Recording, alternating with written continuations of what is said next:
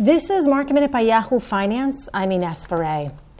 The markets opened in red territory today, with technology leading to the downside. This is a day after the Federal Reserve indicated that it would keep interest rates near zero through 2023 at least.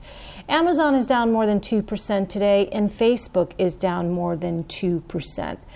More details are coming out about a possible deal between Oracle and TikTok, or ByteDance, the owner of TikTok. Oracle, Walmart, and ByteDance's U.S. investors would own the majority of the social media app TikTok in the U.S. This is according to a new term sheet that's been agreed upon by the U.S. Treasury and ByteDance. For more Market Minute news, head to yahoofinance.com.